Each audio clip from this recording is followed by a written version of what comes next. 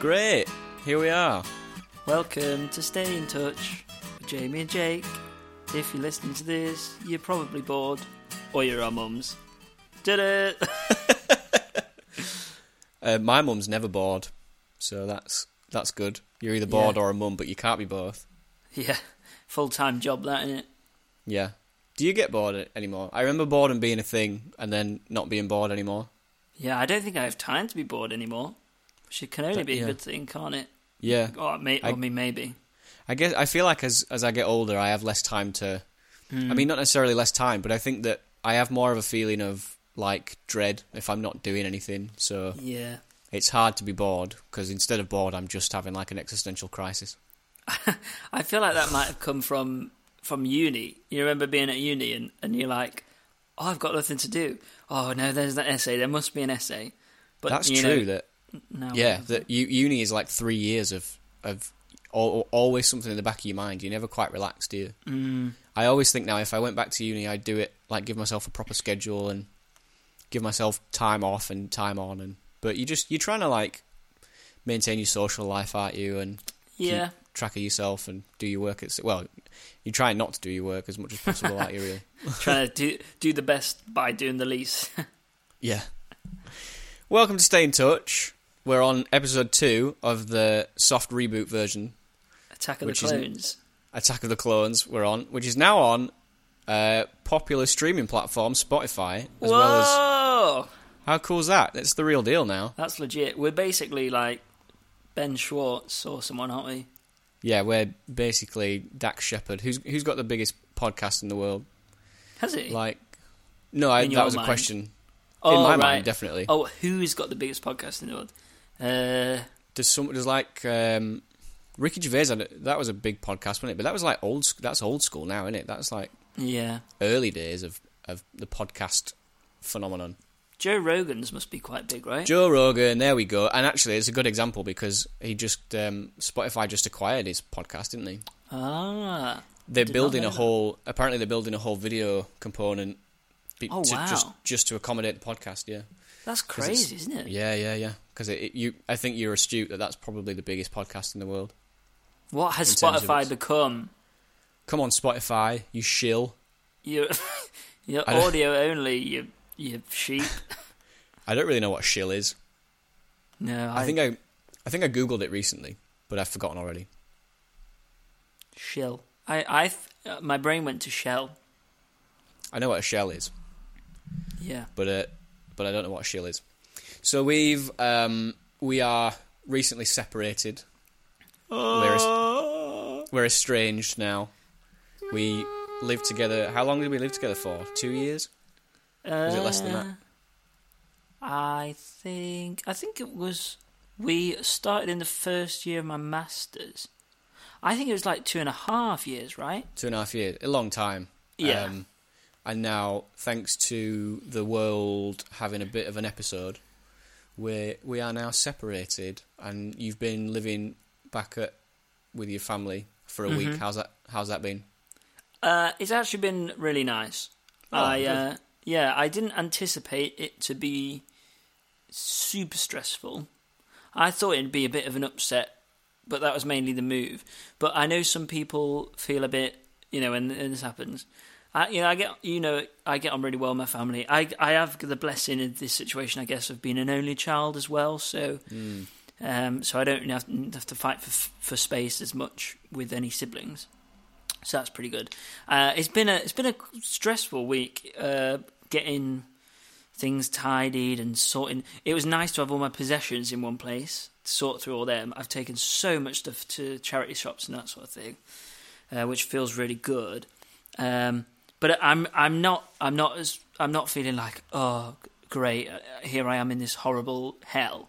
It's not ideal, but it's nice. It's nice. I'm back in the country as well.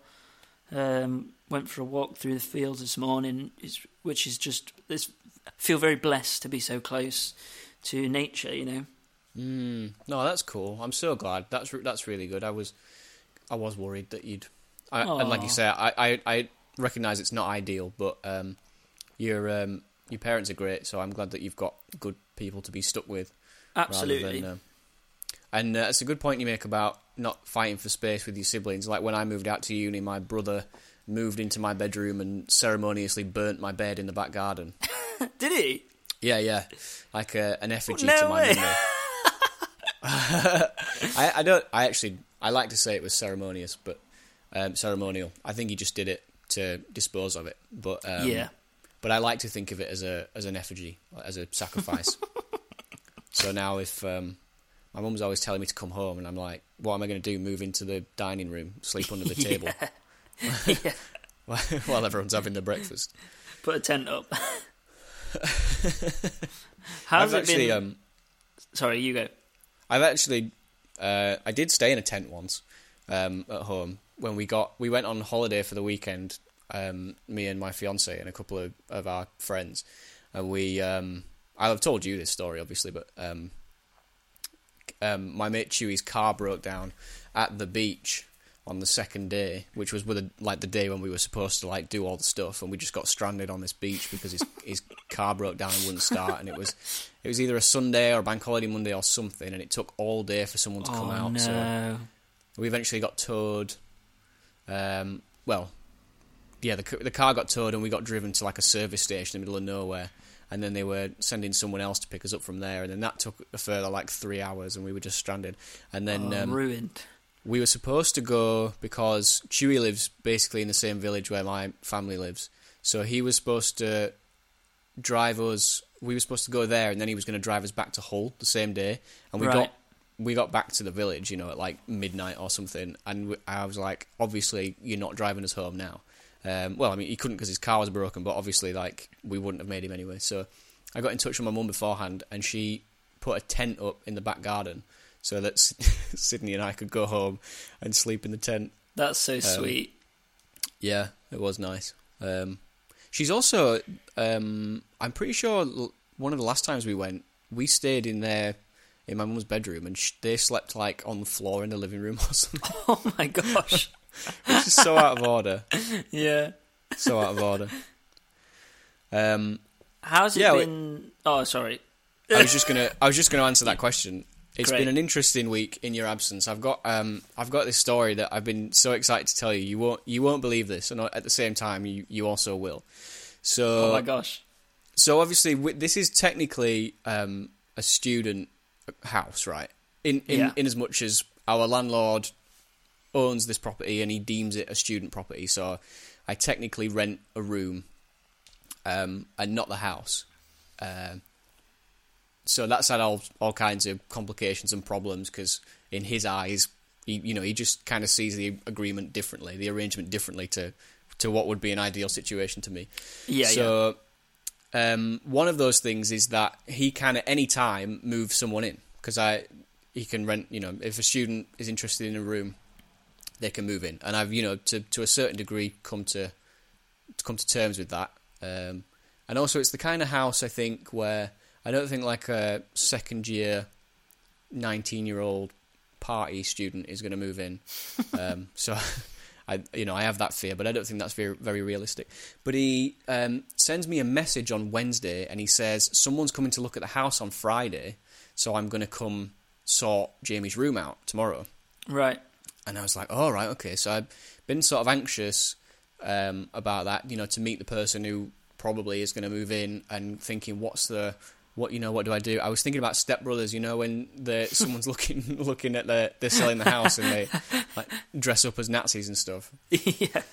And I thought, do I do that? Do I, sit and watch TV in my underwear when this person turns up or something? And I thought, what I need to do is just lean into it and meet this person, and they're going to move in, so if we hit it off. I'm sure it's a nice person I can make a really useful, meaningful connection with, and it'll be great. Yeah. So it doesn't stop me being nervous and anxious the whole time. Cool. So Thursday, I can't even remember where I was. So I came home. I came home from being out, and he'd said he was coming to tidy your room and also weed the garden. Right. I came home, and it became evident that what he'd done was clear out your room. He'd vacuumed all the carpets. Oh, wow. He cleaned the bathroom. And I was just like, this is so strange. This guy's like, it's so weird to come home and someone's cleaned your bathroom. It's like, I've been working my way through the house cleaning it since you've gone. So I've like cleared out the living room and then cleaned the kitchen, and the bathroom was my next stop. Right. But he's done it now for me that now. So the dirty one's out. So yeah, so I came home and like the whole house smelled of bleach and whatever. Now when we first moved in, because we were in a different house with him and we had like the run of the house, so you know we used all the rooms and whatever because nobody else was there, and that to me seemed reasonable. And then when we moved into this house, you'll remember, without any notice, he locked all the other bedrooms. So I had my bedroom, you had your bedroom, and I was like, because I was used to being in a house where I had like 2 rooms worth of storage. I had enough stuff for 2 rooms worth of storage, and I had nowhere to put it. So I petitioned him, and you know I had to really ask him and kind of bargain with him to an extent to open one of the bedrooms so I could just put some boxes in there and some storage, some stuff that I wasn't using. Yeah. So he did that eventually in. Around like February, March. And then, so the day that he's come to clear the room out and weed the garden and clean the bathroom and generally be a bit strange, I get this text from him saying, "Hi Jake, there's loads of boxes in the middle bedroom. Would you mind moving them before this guy comes? I'll help you if you want. They can probably go in the shed." What? And I was like, I'm not replying to that because it's the evening before. I don't think it's a I asked him for that, and he, you know, that was you've got an arrangement, right? Yeah, that was his choice to do that. So I didn't reply. I was like, I haven't got, you know, it's already late in the day, and I didn't want to do that and whatever. And I thought I'll just have this conversation with him when he turns up tomorrow. So he turns up, and the first thing he says to me is like, "Did you get a chance to look at those boxes?" And I was like, "Well, they're in there because I asked you," and you know, and I just said it because I gave him the benefit of the doubt, and I'm thinking he's probably forgotten that this was the, you know, I don't think what's going on in my life is his main priority, and he's retaining all that information. So I said to him, "Well, the boxes are in there because you know, I asked if I could have that room, and you said yes." And he was like, "Well, this guy wants to come look at the room," and I said, "Well, you can still see the room." Yeah. And he was like, "Yeah, but there's loads of boxes all over it. They're all like on the bed and stuff." And I said, "Well, I'm sure he can use his imagination and imagine what it looks like without the boxes there." And he was just like, "Do you think you can? Do you think?" And in the end, I was just like, "Right, fine, I'll go do it." And I felt really like I don't want to feel like it's nice to have this to bounce off you actually, because I don't know whether like I felt a bit entitled, but I just felt like I felt like he should. I know he owns the house, but I pay him for the hashtag right or the privilege or whatever it is to be here, and I think that he shouldn't be able to come in and like start telling me what to do with stuff, or at least be upfront about it and say, "Look, I know I said you can have that room, but I think that's always been an issue, right? That everything was a bit shady and a bit cloak and dagger, and rather than just saying, 'Oh, can we do it this way?' and being open about it, he tries to get what he wants by not really saying it, and it's a bit like, well, come on, let's just talk as adults, you know." You're right. I agree with that, and that is kind of the problem. That I guess it's not just that one instance of him, of what it felt like him being unreasonable. It's that I guess it's just another one of his like, because you're right, he does do that. You'll just get a message where he's not he's kind of letting you know the bare minimum, and he's not really letting on what's going on. And yeah, you're right. It was always a little bit close to the chest with him. So I've gone and started stacking all these boxes, and so then I came downstairs, and I've said, "So what's the deal with this guy then? Is he a student?" And he says, "No, it's a lecturer." And I was like, "Oh, that's interesting." And I thought that'd be great. Like, I'd feel sorry for this lecturer moving in, having to hang out with me playing Picross on the couch all day or whatever, but very cool for me to live with an academic. Yeah. He says, yeah, it's a lecturer with a family. What? Yeah. And I go, right. What? Okay. So I'm like thinking, well, what does this mean? Is it this guy moving in with his partner and a kid or what? And I'm just going to be like the weird upstairs lodger, or what's the arrangement going to be here? And I was just like, I don't even know how to question that. I don't even know how to respond. So I just didn't. And then so this guy got here, and they went upstairs first of all, and then I thought, oh, I should really listen to him, listen in on the conversation they're having. Yeah. So I just caught the tail end of a sentence, and when we moved in, he decorated all the bedrooms, apart from mine. He just, like, for whatever reason, didn't get round to doing mine. Yeah. And that was like, okay, cool, thanks for that. Which obviously I wasn't bothered about, but I just thought it was a bit funny that he decorated every bedroom. He didn't start. The one he didn't get round to was the one that he actually had someone moving into. Yeah. So he said, I heard what I thought I heard was the guy say was him say to the guy, so all these bedrooms are decorated, and I'm decorating this one once he's gone. That's what I thought I heard him say. Right. So I'm like, and as well, because what's happened is, since you moved out, I said to him, I want to stay, but I don't really know if you're going to move someone else in, I might move out. So what's the best you can do? And it was his suggestion to say, why don't we do it 4 weeks at a time? Yep. And I was like, great, perfect. I said to him, as long as I can get some notice on if someone's moving in, and he was like, yeah, of course. But now I'm wondering if, because we've got that 4 week at a time arrangement, does that mean that he's going to be like, well, you need to move after this 4 weeks because someone's moving in? So I genuinely, at this point, I don't know if I'm actually being turfed out of the house so that this lecturer and the family can move in. But it's just like my landlord to just do it. It feels like it's just to do it like that. And it's funny that it's just so funny that he's like come and shown this guy around the house and never said, and then just left and not said to me like, yeah, it's proper shady, man.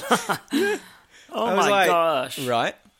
But to be honest, I'd been so anxious through the week about meeting what I thought was a student who I was going to have to live with.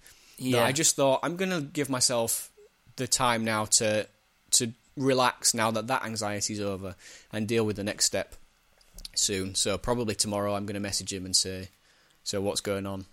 Mate, that's really naff though, isn't it? Yeah, it's real naff. Obviously, the good news about it is that I have other options with another landlord that obviously I'd been messaging and did go to look at a house.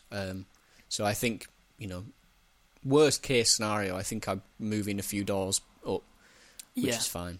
But I want to do a similar thing to you. I want to have a clear out of all my stuff, and because it happens like this, doesn't it? Moving from place to place. I'm not in a position yet where I can or want to settle down anywhere. So this is just kind of the way it goes, just moving around all the time. So I kind of want to shed as much stuff as possible, so that when stuff like this happens and I'm moving again, it's like, right, cool, I just pack my few boxes and then it's not too much to move.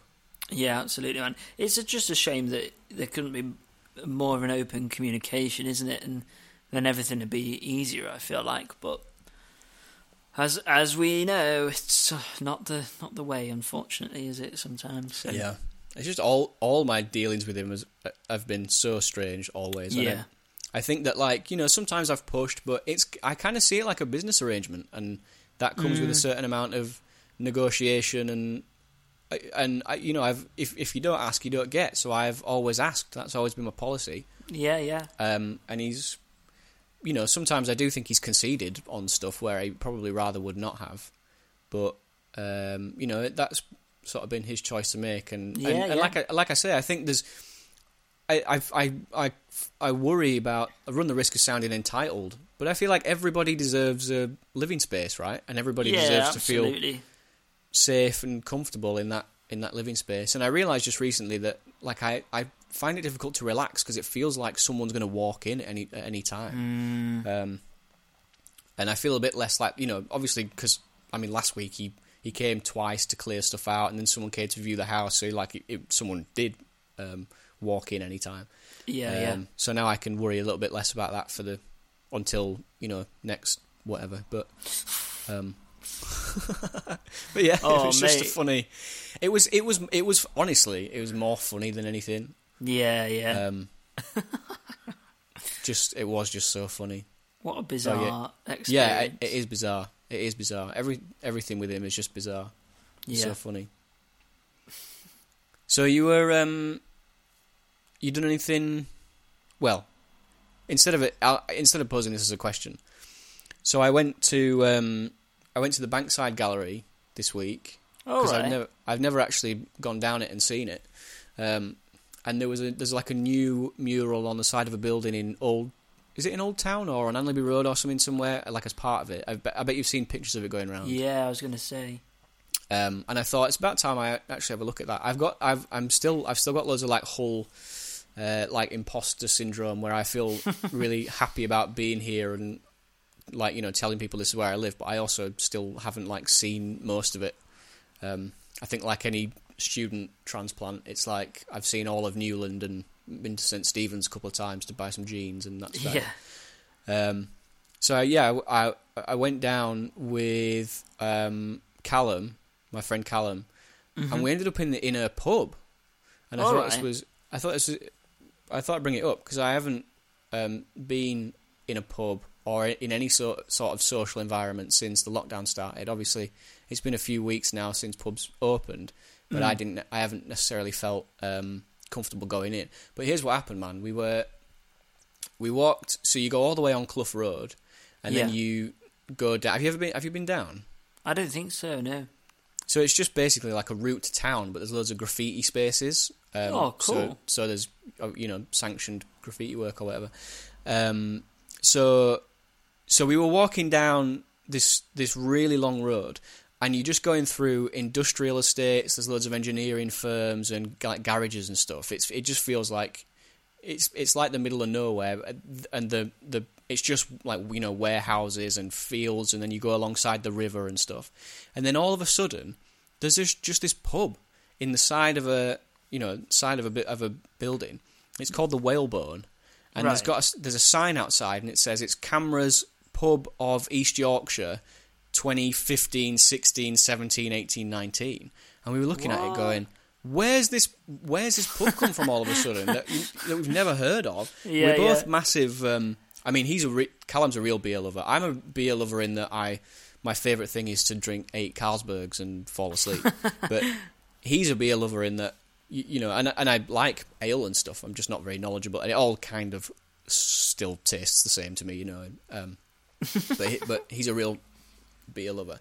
So I'm sort of stood there thinking, what's Callum thinking? Does he want to go in? I kind of want to go in, but I didn't want to say anything in case you went along with it and didn't feel comfortable. So we were like, oh, that's cool. And then we carried on walking, and I thought, I'll just put the feelers out. And I said, like, oh, wow, I can't believe that pub's just there. You know? And he was like, yeah, crazy. And then I said, like, oh man, it feels so weird to just walk past and not go in when we, you know. And he was like, well, it's up to you, man. And I was like, I guess we're going in this pub to have a drink. So we went in, and there's a couple of old boys sat talking about, and this one guy was just like slamming on Bojo all day. Whoa, cool! Which was it was cool to his mate. And there's you know that story that I tell everyone all the time about being doing a tech job at a theatre when I was like 18 and working with a stage manager who was like, you know, just a real like big beer lover. And he had this beer stout called 1872 Porter, and he bought me loads of pints, and it was like the first time I'd been like blackout, not remembered how I got home, and then had to go to work next day super hungover. Yeah, they had that beer. Whoa! It's the only other time I've ever seen it. It's brewed in Elland, which is in Halifax. Right. So it's, you know, just around the corner from my family. And they had that beer in this random Whalebone pub in the middle of the industrial estate on Bankside. That's and crazy. I was like, this is awesome. So 6.5%, £4.10. That's a well good price, isn't it? That's it. Callum got a blonde. I've paid $7 summit for the round, and I just couldn't argue with that at all. Yeah, and this pub, mate, it was so good. It was real, you know, your oldie worldy pub, and they had pictures and relics and old beer tap, you know, signs. Well, I don't know what they're called, the signs they put on the beer taps, but Yeah. they had loads of them. They had this huge, massive tub of crisps, and the lady on the bar came round and said, these are free because they've gone out of date, so I was, Whoa, as much as you I want. love them. So yeah, it was so good. It was really like a really good, and the thing is that it was a Thursday afternoon, so we were like, this is a pub in the middle of nowhere, Thursday afternoon, there's going to be no one in there, let's go in for one, be sensible, whatever. Hand sanitizer in there. So yeah, we felt pretty, they were obviously taking names for track and trace. Yeah. So yeah, we felt pretty comfortable. It was all right. I mean, there was a point at the end of it where like this big group of people came in to meet each other, which I was like, what we do is everyone going out on a Thursday in the middle of an industrial estate at 5 p.m. And there was this old guy that came in, and everyone was going, where do you want to sit? Where do you want to sit? You know, being careful. And this old guy went, I don't care where I sit, I'll sit anywhere. And I was like, oh God, here's the non-believers filing in, which is fine. Yeah. But you know, we'd sort of finished, so we wrapped up and left. But yeah, it was pretty good. That sounds ace, man. Yeah, it was pretty comfortable. Good first step, eh? Yeah. And it feels like, at the time, it felt a bit like, oh, I'm definitely going to do this again. But actually, now I've done it, it feels a bit more like I've satiated that desire for a bit, and I'm with you. Yeah.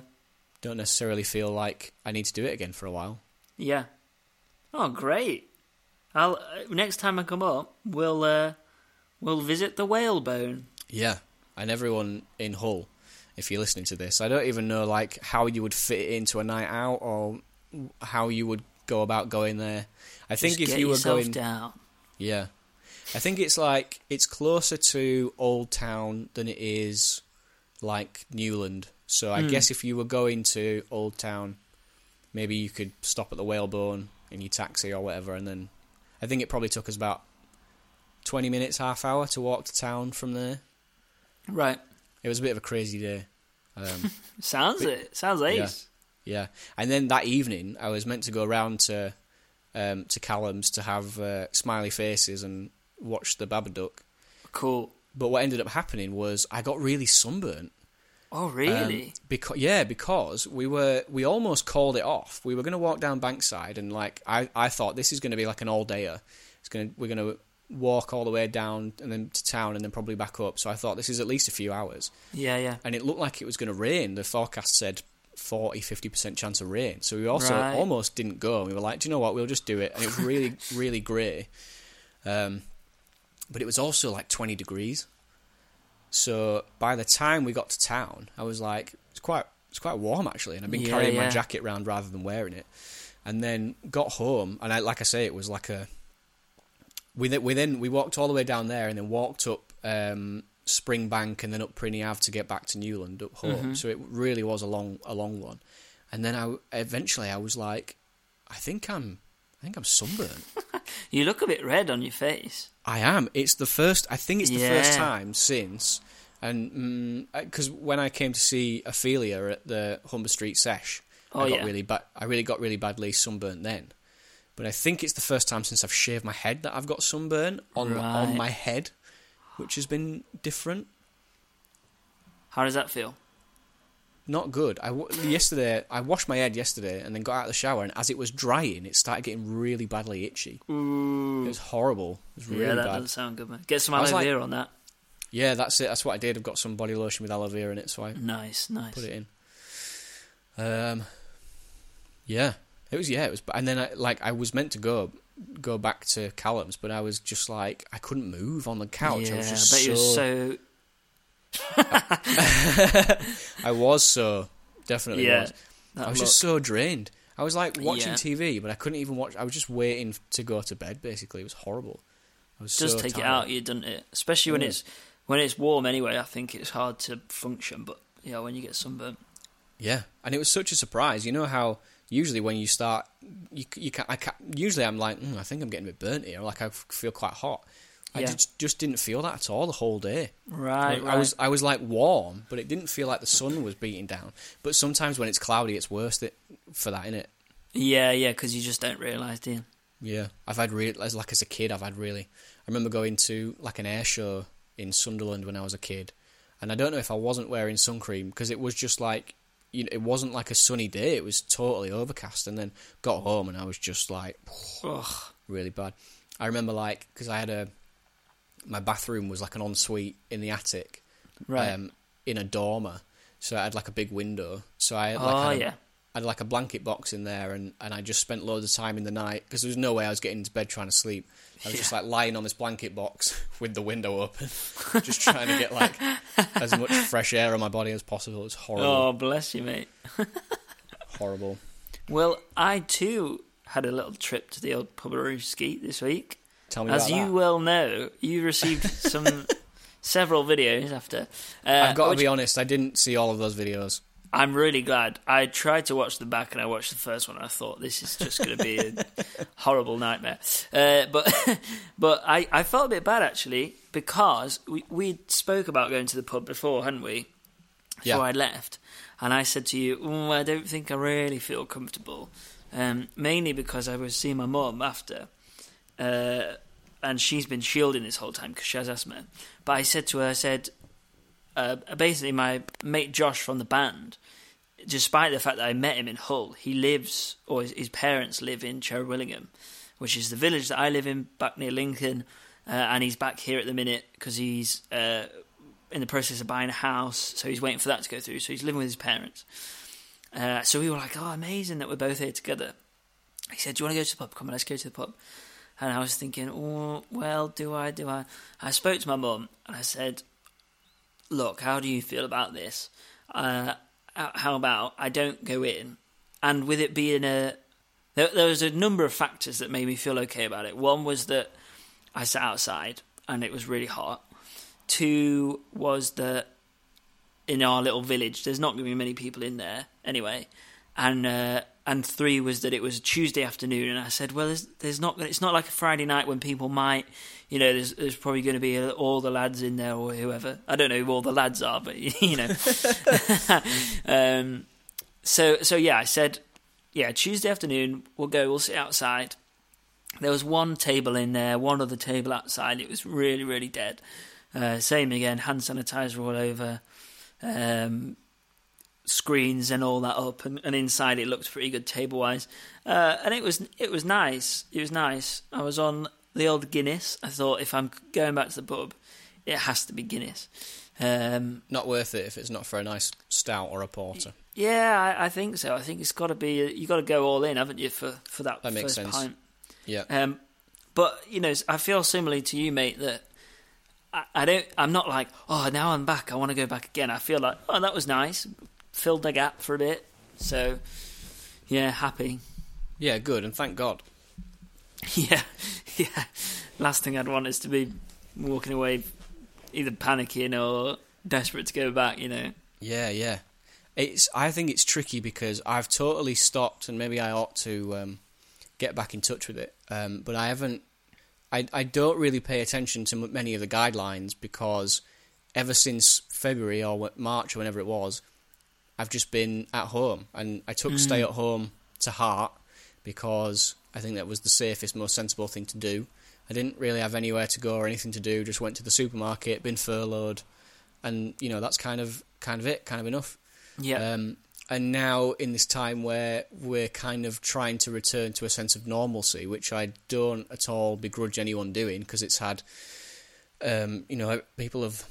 companies have gone under and people have lost jobs, and you've got to go back to work at some point, I guess, especially if the government I mean, obviously that's a complex issue. I don't know how much money the government's got to dole out to everyone and whatever. But yeah, I was talking to Sydney about this last night, and I think that I just said that because I want to start seeing my family and stuff again now. I miss them, but it's just whether it's worth giving into those feelings or not yet. Absolutely, yeah. I almost feel like, I think, maybe call it a bit of a risk that I ended up going in the pub. It's probably better to take those risks, like, I almost think it's better to just end up there and be like, oh, I'm outside my comfort zone, rather than trying to push yourself out for the wrong reasons, I guess. Yeah. If it just comes, it comes, doesn't it? Yeah. And I think that eventually, I started going around to Caleb's house and stuff to see him and Lucy, because I was like, at some point, it's gonna... Like, I don't trust the government anyway. I don't trust the government's advice necessarily, because there's so many U-turns, so many inconsistencies, that it doesn't really make sense to me, everything that they're saying. So I'm still kind of just taking it, whatever I'm comfortable with is kind of what I do. Yeah. Been wearing a mask from the beginning, as have you. I tell you what, was it last night, night before? Can't remember. This is how time is now, isn't it? I've got no idea. Pool of... Yeah.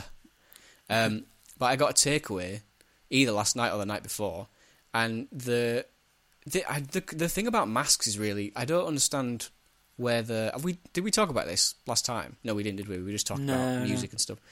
I don't know where I don't know where the conversation about masks not being, I don't know why people aren't going to wear them. I don't know why people don't like it. Yeah, I know, mate. I swear to God, my delivery driver dropped the bag off at the door. I opened it, and he's like, "Your takeaway's there." And I was like, "Oh, mate, thanks so much, thank you." And then he went, "Sorry about this," and he had a mask on. And he's like, "Sorry about this. We got to wear these silly things now." And I was like, I couldn't give the first shit about what you look like. First of all, second of all, I was literally wearing my fiance's harem pants, man.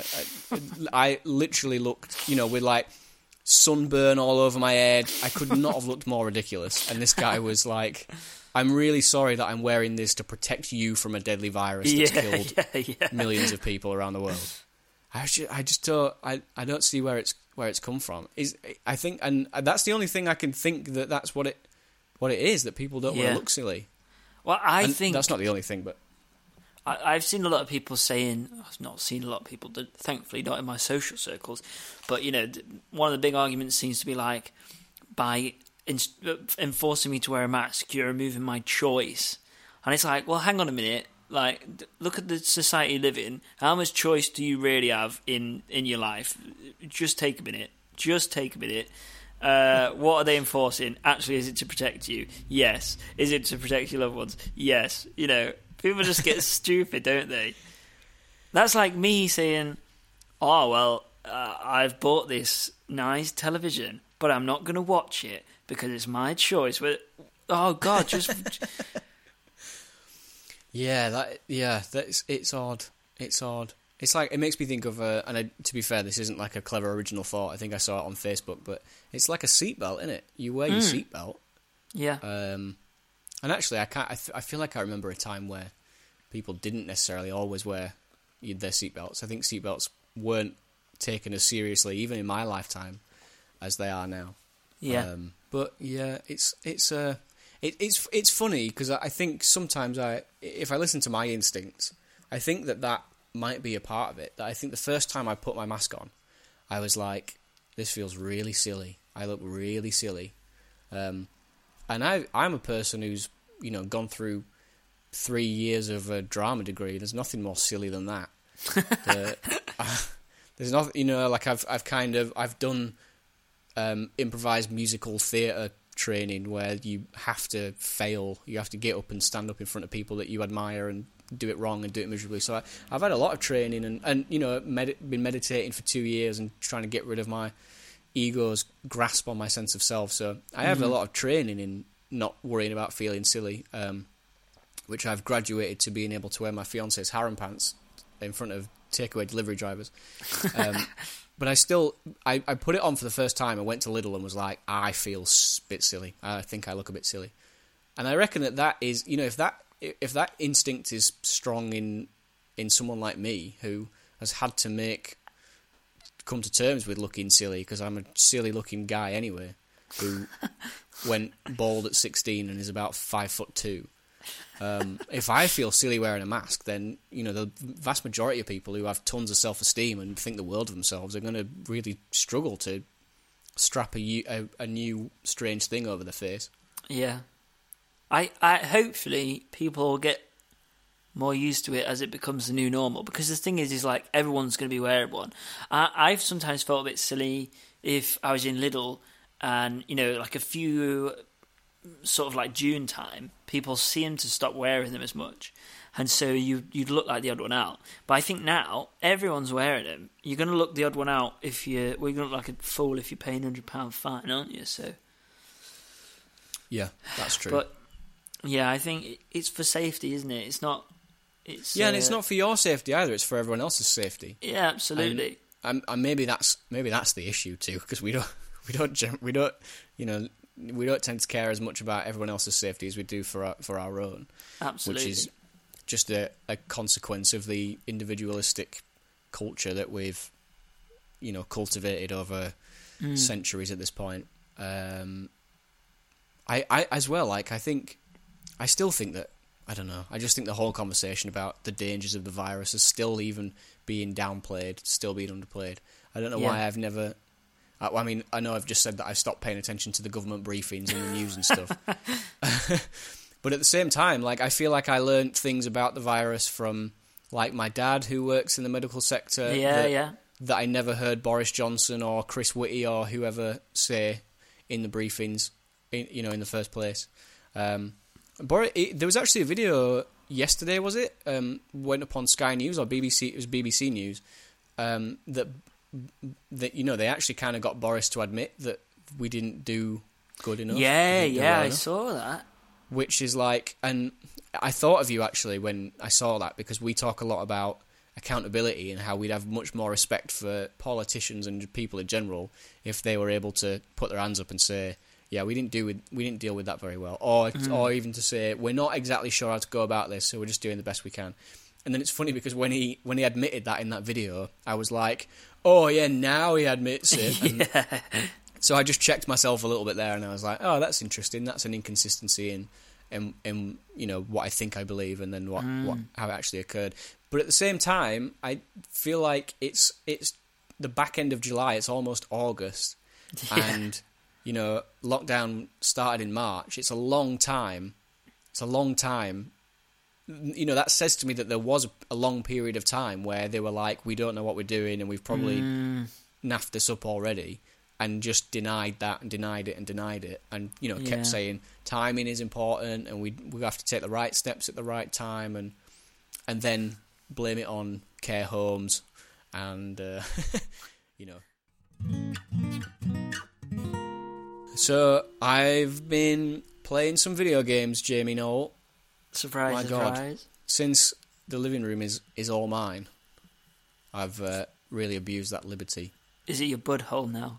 It's my butthole now. Yeah. Sometimes I have people come to... I did have someone the other day come round inspect my butthole, but apart from that, I'm generally free to occupy my butthole by myself, which is nice. And do whatever I want to it. The Last of Us 2 has been all over the news, and this isn't a video game podcast, and likely, like you said, our mums, who are the people listening to this, don't have any reference probably for what we're talking about. Yeah. But I just think we talked a lot about art last week, and I think it's a fun thing to talk about. And the medium of video games as art is really like Naughty Dog, who are the developer of this game, The Last of Us 2, which is the follow-up to one of the most beloved video games of all time from the PS3 generation. Naughty Dog are probably the foremost exponents of the progression of the medium as art, as in storytelling and graphical fidelity and in realism. Obviously, there are other things like Rockstar doing Grand Theft Auto and Red Dead Redemption 2 and stuff. But in terms of the breadth and the scope of Naughty Dog's career, they've just been incredible. And I think that because they are innovating so much, I don't think that everybody who's played this game is quite ready and acclimated yet to the medium as a storytelling device. And the really interesting, the main sort of, I'm just obsessed with this game since I started playing it, since I finished it. I'm playing it again because it warrants that. There's just so many points for discussion, but I guess without all the context and also spoiling the events of the story, what we can talk about is agency an identification, and empathy with characters in media. So what's happening in The Last of Us 2 is that people don't like what happens to one of the main characters, who was the main character in the first game. They also are forced in air quotes, because nobody's got a gun to your head and making you press the buttons, but you are forced to play as the game's antagonist, and people didn't like that. And at the end, again, I kind of don't want to spoil it in case someone does, unless my mum decides to buy a PS4 and play Last of Us. Skip ahead 20 seconds. But essentially, the what is deemed to be the premise of the story of the game is not concluded in a way that is deemed satisfactory by a lot of players at the end. And what happens at the end... that was very diplomatic. Now, to me, I think this game is I'm not the smartest guy in the world, and I'm not an expert in story or in video games or in anything. I think this thing is really, really a feat of game development. And I also... I have a unique perspective on it, because that inciting incident, that thing that happens to the main character of the first game, I actually didn't believe it. I didn't believe it was real. And that's partly because of the marketing. They did like a MCU trailer thing where they showed stuff in the trailer that wasn't actually in the game so that they didn't spoil it. It was like misdirection. But because nobody does that, and again, this is a symptom of innovation, I was like, nah, it's not really happened.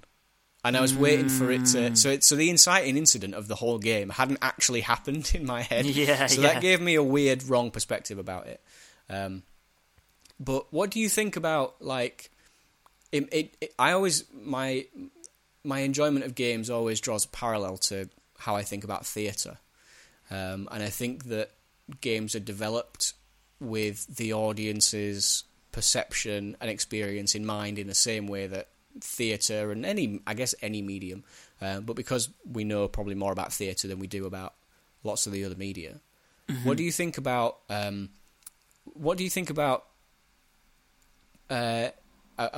piece of theatre that you might see where you don't identify or empathise with the characters, and what do you think is the questions that we should be asking ourselves in terms of how we enjoy that media? And do you think there's something inherently...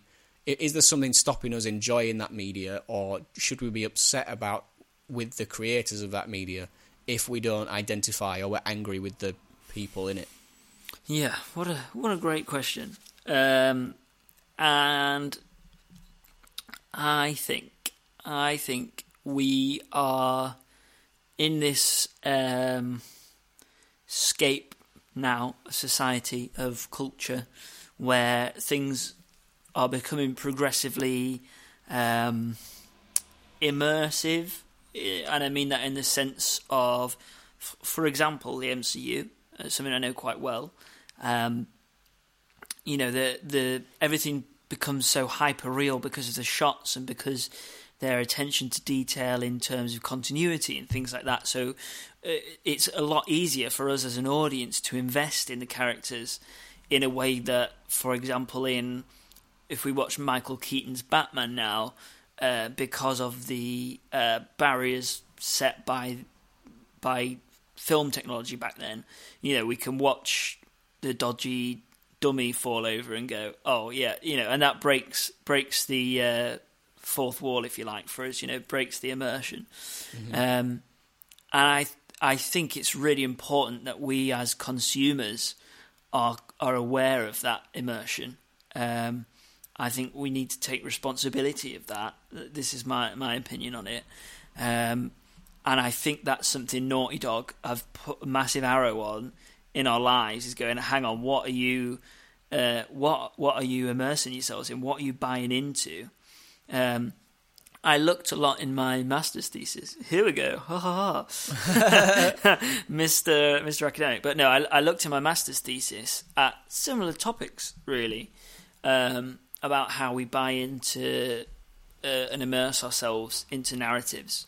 And, this comes back to a big conversation we constantly have about how we as humans narrativize everything, don't we? Because it's easier for us to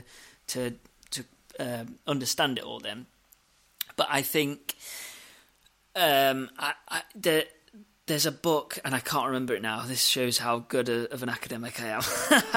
There's a book about empathy. I think it's called The Empathy Complex or The Empathy Paradox, and it basically outlines the fact that empathy is corrupt because it's bias. And as soon as I feel sorry for Jake sat in his house being sunburnt and in his harem pants, I immediately cannot feel any empathy for anybody else, because empathy is like a spotlight. And in the book, it uses charity as a great example of that.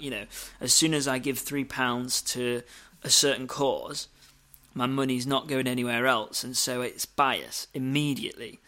Not to say that there isn't a place for empathy in our world, but I think in our consumption of media of that kind, we need to be really aware of that, and we need to be, how much control do we have over what these big filmmakers and these big game makers, is that a thing? Is that what you'd say? Game creators, how much control do we have over what they're putting in front of us, and who is controlling that? And I think it's important that we're constantly questioning that in order to stay in touch with ourselves. Oh, I just said stay. Whoa, what a callback. I didn't mean to. Thanks for keeping us on brand. I think that's such an interesting point that you've just made about empathy and about. I think I was just saying this to Sydney last night, that the older I get, and obviously still quite wet behind the ears, but that's just because I don't have any hair, so in the shower I just mostly wet in my ears.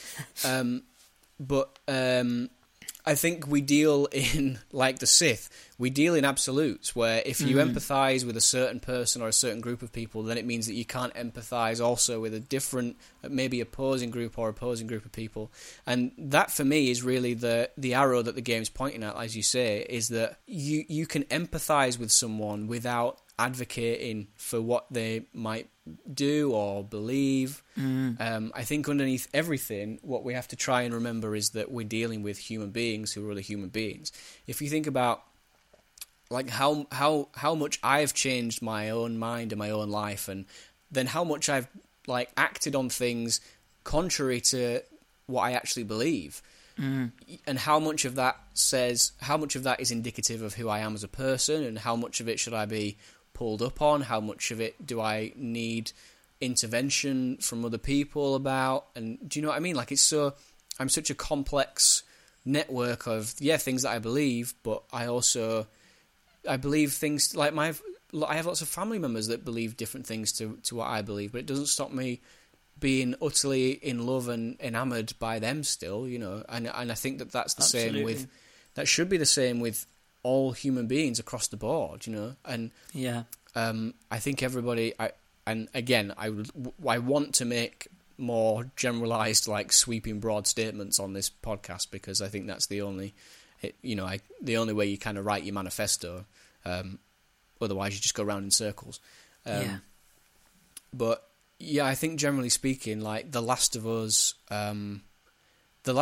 thing calls into question the player's own humanity because of who and what you root for. And actually, I think the point that the game maybe tries to make... I mean, first of all, I think the game is making no judgment on any of the characters or the players, which I think is I think a lot of people feel like they're trying to make the player, or trying to make you feel bad for doing this, or trying to make you feel, you didn't have any choice over doing this, but then you're supposed to feel bad about it later. Well, I think, first of all, the game isn't making any judgment on the player or the character. Second of all, I don't think that they're actually... I don't know. I think it's just interesting why, when playing video games, we identify with I did this and I did that. Because I think sometimes, it feels like that. But in The Last of Us, I don't really think it feels like that to me. I don't really feel like I did, stab a dog. I mean, like, I don't know. I don't know. I feel like I was subjected to see that image, but I don't think I was encouraged to feel like I'd done it. Yeah. But anyway, that's kind of a bit of a digression. But like I say, I think the point that the game is making is that, like, be careful who you root for in this Yeah. world, and be careful of idealizing those people or organizations or groups or whoever they are, because ultimately, under the surface, nobody is as virtuous and as pristine as you would want them to be, and I am not as virtuous and pristine as you would like me to be, and and I think that like lots of people get to the end of the game and they root for the protagonist to do this awful, awful thing because we see it as justified because somebody else did that same awful thing to them. And I just think that's a very, very strange way of thinking, that somebody did something horrible to me, so I'm justified in doing that back to them. And that, do you know what I mean? If this were me and you, someone did something horrible to me, and I said, I'm going to do a horrible thing to them, then that would mean that you would be rooting for me, and that if I decided not to do that horrible thing, you would be disappointed in me. Where I think what would be more realistic and what I would hope for everyone in the world is that I would see the error of my ways, I would recognise the shared humanity in me and this other person, and think, yeah, this is horrible, but the only thing I can do is move on from it, and not to call into question the process of justice, which is very, very complicated. But I mean, even there, I think I have a different perspective on justice than a lot of people probably would have. But I just, it really does.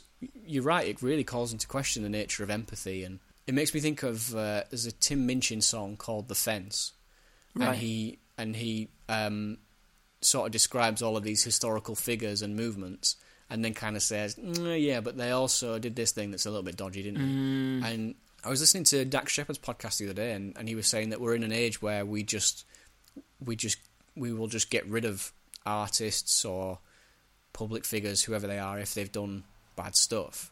And I totally advocate for that. I do think I advocate for that where it's necessary. I think there's enough art and enough interesting and unique perspectives in the world that we can afford not to provide a platform to everyone, especially if they've done something untoward that needs stamping out, shall we say, at risk of sounding like a censorship advocate. But at the same time, I think it's a complex idea. Is that am I not allowed to identify with that thing, or if I do identify with that thing, am I advocating for that behaviour? Or I just think all of these things are so dense and complex, and this tendency we have to align things in terms of absolution. It is just it's short-sighted, isn't it? Yeah, I think empathy is often used as leverage to pit people against each other. To prevent them from doing something else. I don't really know what that might be. I don't want to comment on that.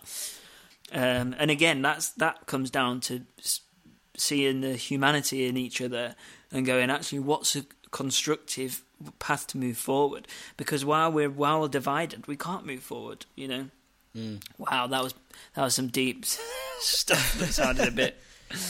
We've got pretty deep here. So I don't even really know what point I'm making. I guess I just wanted to acknowledge. Yeah, and I think rightly so.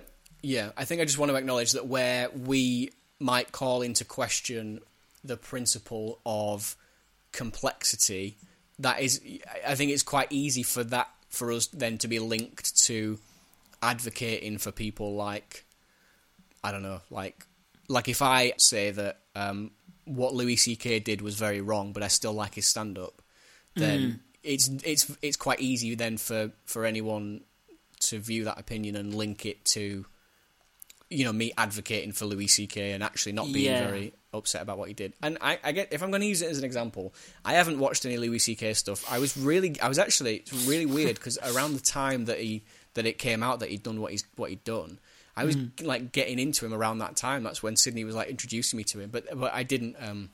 I've not watched any of his stuff since. So I mean, if I have to be that example or do spout that example, I can, because I generally speaking, I do. When you hear that someone you admire or an artist you're into has done something, I do kind of go, man, I kind of wish you hadn't done that because I really like the thing that you make. But I'm less willing to go back to it because I in a certain sense I do think that the the grief and the social trauma that certain people like that cause is it's not worth putting ourselves through just to enjoy the song or the TV show or the movie or whatever it is. I think it's but that's what art is for, appraising these complex ideas. So that's not to say that we won't be able to make any art that actually talks about anything, and that's just not true. Like problematic people can make good art, good people can make problematic art. I've probably said enough. Yeah, you made some great points there, though, man. I'm impressed. Oh, well, thanks.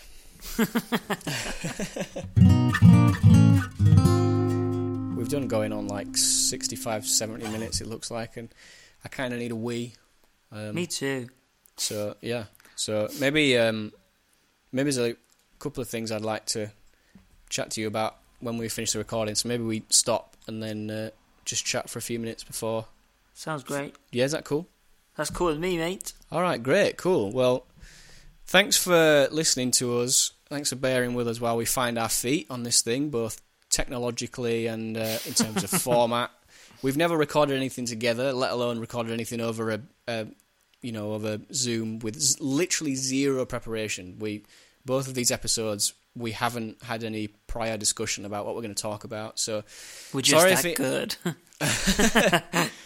Sorry if it gets a bit in the weeds about something. Sorry if the topics and obviously there's no theme to this podcast either, so sorry if we talk from week to week about boring stuff that you're not interested in, and we'll do our best to try and be as entertaining and as relevant to hopefully everyone's experience as possible, and not just talk about The Last of Us 2 and the complex of that's not even a word.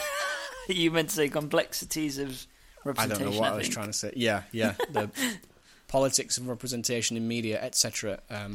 We do like to talk about these deep things, right? So probably expect more of that.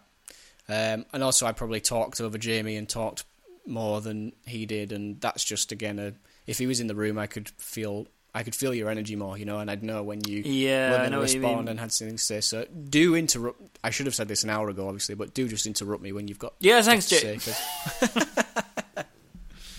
Yeah, cool, I will. All right, this is Stay in Touch. You can still find us on Facebook, which I think is facebook.com/stayintouch or whatever. But all of the social media handles, which I don't use, are at Stay in Touch Show.